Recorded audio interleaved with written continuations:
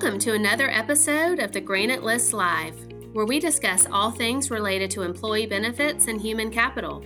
I'm Lee Dill. And I'm Sally Pace. And today we are joined by my dear friend, Mark Testa, Dr. Mark Testa, who isn't just a chiropractor and an acupuncturist. He is also EVP at Regenexx. We're going to talk a good bit about the work that is done there. But Mark, give us a little bit of your background. What led you to Regenexx? Thank you, ladies. Good to see you. Thanks for having me on.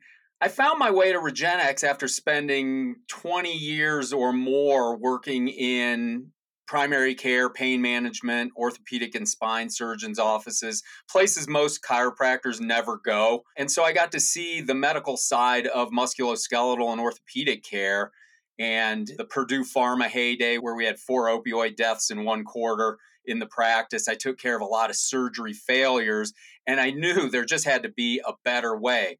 Now, I've known Dr. Centeno, the founder of Regenexx, for over 30 years now.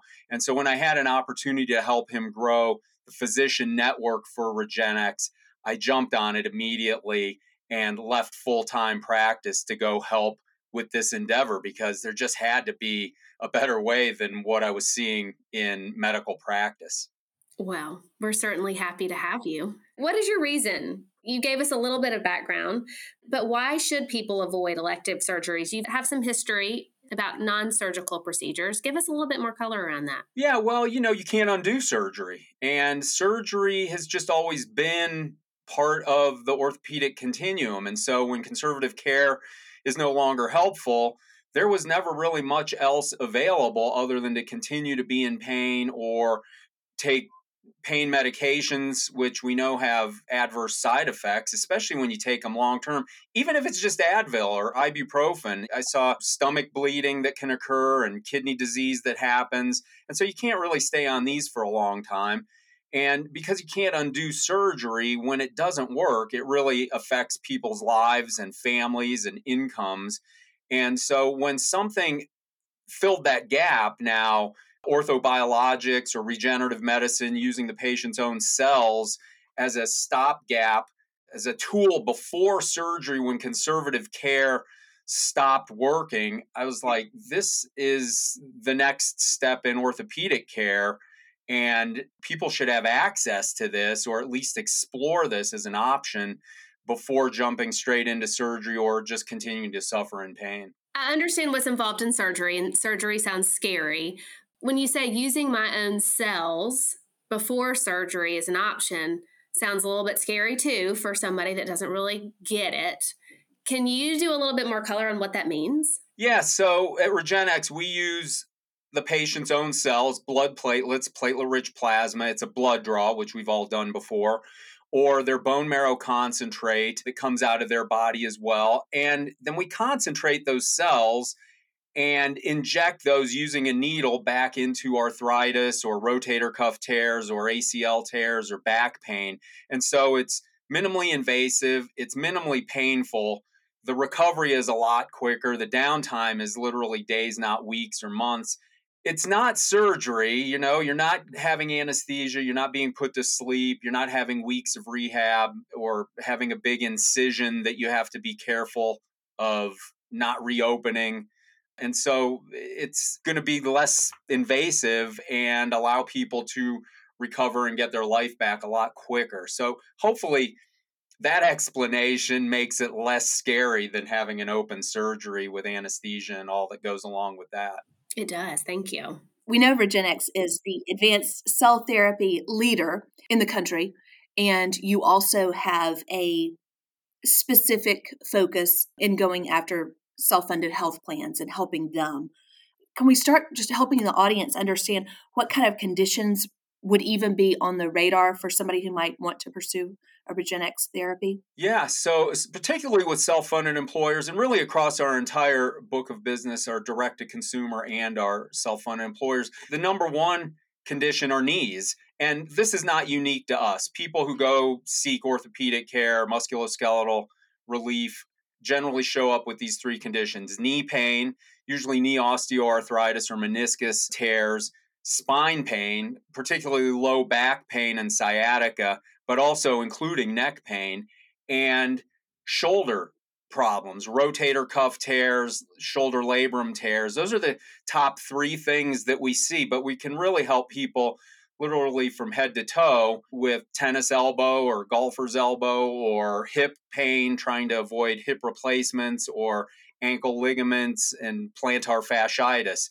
Anybody who's got pain really from head to toe, who's trying to avoid surgery and looking for one more option before surgery and after conservative care, is who actually find their way to us and who we feel we can help with our solution. So how do they find their way to you guys? Is it through a referral from their orthopedic, or is it through marketing in the health plan? Yeah, in the self-funded plan, what we do is we have a whole strategy where we send out benefit cards to all members so they find out about it, right? Because you know that analogy, if a tree falls in the woods and no one is there to hear it, does it make any noise? It's the same thing with health benefits, right? If people don't know about it, they don't use it. So we take that initiative, we send out benefit cards. Mm-hmm. I do weekly educational webinars. So if HR will send out our emails to their members, they can attend a webinar and learn about it. We also give every employer a web portal that lists out all the webinars for the month. And when they can tune into those, we'll also add on that portal a 10-minute webinar. So employees that maybe are involved in construction or manufacturing who can't walk away from their job for 30 minutes can watch it at their convenience. We also work with a lot of TPAs for targeted outreach. So we get file feeds weekly on people who are headed towards orthopedic surgery. And that's really telegraphed. Once you had that MRI and that steroid injection, we know what's coming next. So we'll reach out to them and let them know that they have this benefit.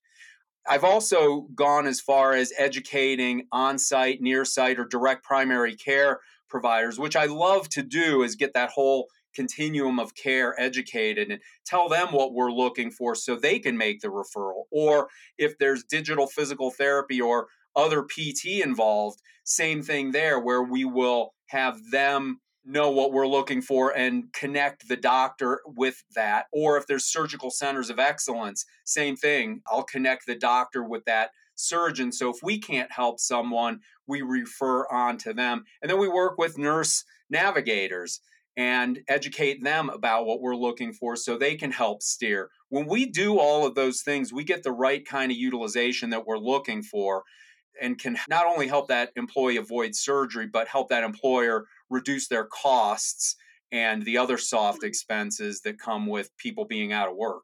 That was going to be my next question. Obviously, we've talked about the quality of care and the alternative to it, but there has to, I'm assuming, be some type of cost savings involved. So can you talk us through how the health plan spend is impacted with Regenexx? Yeah, I'll use the Validation Institute report that we had. And so when we looked at that, it was 126 surgeries on a large employer. We were able to save them 49% versus the surgeries that were avoided. And so we see that really consistently across our book of business, up to 70% of savings versus the surgery avoided. I'll go back to that Validation Institute piece. Our average cost on those 126 cases, again, the top three were knee, spine, and shoulders, was $7,300. When I calculated the average surgery avoided, it was $23,000. And again, we see that now year over year with our entire book of business, a savings up to 70%. Sometimes it's less, obviously, in that Validation Institute piece it was, but it's pretty consistent across now almost 2,000 employers. So which groups do you seem to find the most traction in? Is there a specific industry that you work best in? And are you national? We do have a national footprint. We do work with employers who have a national footprint in all 50 states. Our physician network is national with close to 100 locations now. You know, I was just looking at this. We do a lot in manufacturing, right? Mm-hmm. There's a lot of injuries in manufacturing. A lot of those people can't be gone for long because they're on an assembly line. We also have a large firefighter trust, couple hundred firefighters, because they're injured all the time as well in the line of duty. But we also have a lot of white collar employers, including insurance agencies who've added this to their own benefits, who obviously are just white collar people, because musculoskeletal pain really does affect everybody. We see it across the spectrum also in construction or really just about every industry. But I think the top ones that we see are manufacturing and first responders. Can we go back to kind of the brass tacks of how it works and what the benefits are for both the employee or the plan member and the employer? And I would imagine there's a faster return to work span using Regenexx than a traditional approach. Can you talk about what the recovery is like for the patient? Yeah, I love the return to work part. Like my career, I was in work comp. I did a lot of that, working in those different settings. And return to work after a rotator cuff surgery is 6 weeks off of work and 6 to 12 months of extensive rehab. Spine surgeries, depending on if it's a laminectomy, discectomy, or fusion, is 2 to 3 months off of work and a lot of recovery rehab as well. With Regenexx procedures, because you're whole and intact and it's needle based, depending on your job duty, you could literally be back at work the next day. Wow. If you're a first responder, you're not going to be back on the rig at a fire the next day, but you can be back to doing light duty. Rehab is going to be half the amount of time. Usually you can get started on that right away in a few days or about a week, doing light movement and exercise.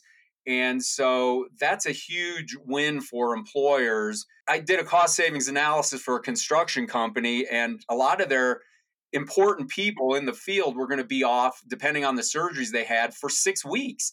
I don't know. As an employer, that seems like a big loss in productivity. So I think not just the cost savings, but helping people get back to work quickly is a big reason employers look to this to add to their health benefits. I'm going to put you on a spot, and you might not have the statistic readily, but how many patients do y'all see that were going to surgery that you were able to detour and get them a non-invasive procedure?